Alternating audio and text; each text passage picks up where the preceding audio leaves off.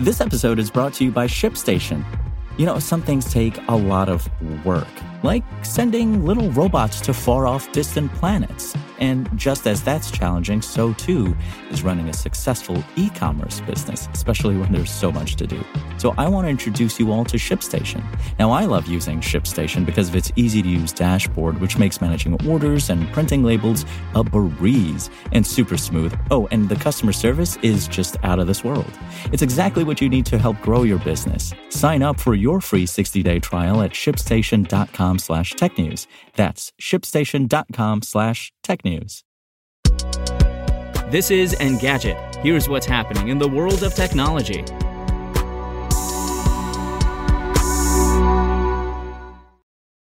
Today is October 27th. The $1,500 Meta Quest Pro may have just gone on sale, but the company is already teasing the next version in its line of cheaper VR headsets. During the company's latest earnings call, outgoing CFO Dave Wenner said the next generation of the consumer Quest headset will launch later next year. Mark Zuckerberg also referenced the next generation of our consumer Quest headset. He didn't name the device, but it certainly sounds like he was referring to the Meta Quest 3.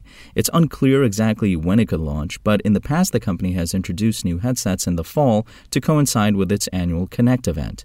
It's not the first time Zuckerberg has mentioned the Quest 3. He told analyst Ben Thompson earlier this month that a Quest 3 was in the works and that it would likely fall in the $300 to $500 price range. That would make it more in line with previous Quest headsets. The Quest 2 started at $299. Rather than the latest Quest Pro.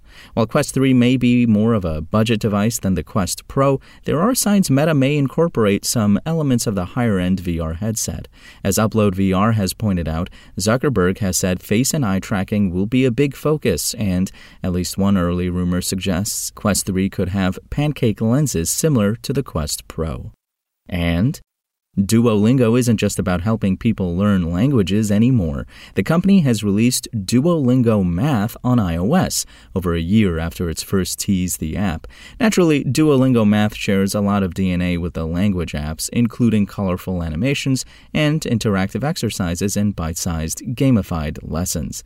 There are two main components to the app, an elementary-level math curriculum that goes over classroom topics and a brain training course aimed at adults, with more advanced topics and a focus on improving mental math skills.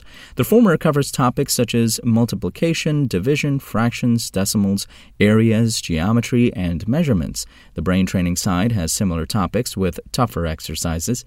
Duolingo hopes to help folks learn practical skills such as converting between ounces and pounds. Duolingo conducted a survey into math anxiety. It found that 93% of adults in the U.S. have experienced some anxiety over math, while around half of high schoolers have very high math anxiety.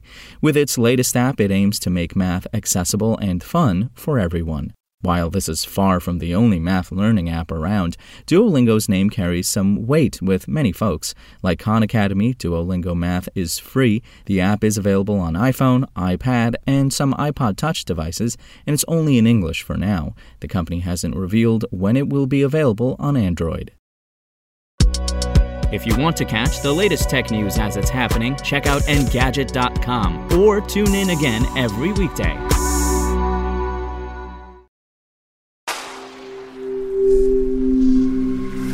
SpokenLayer.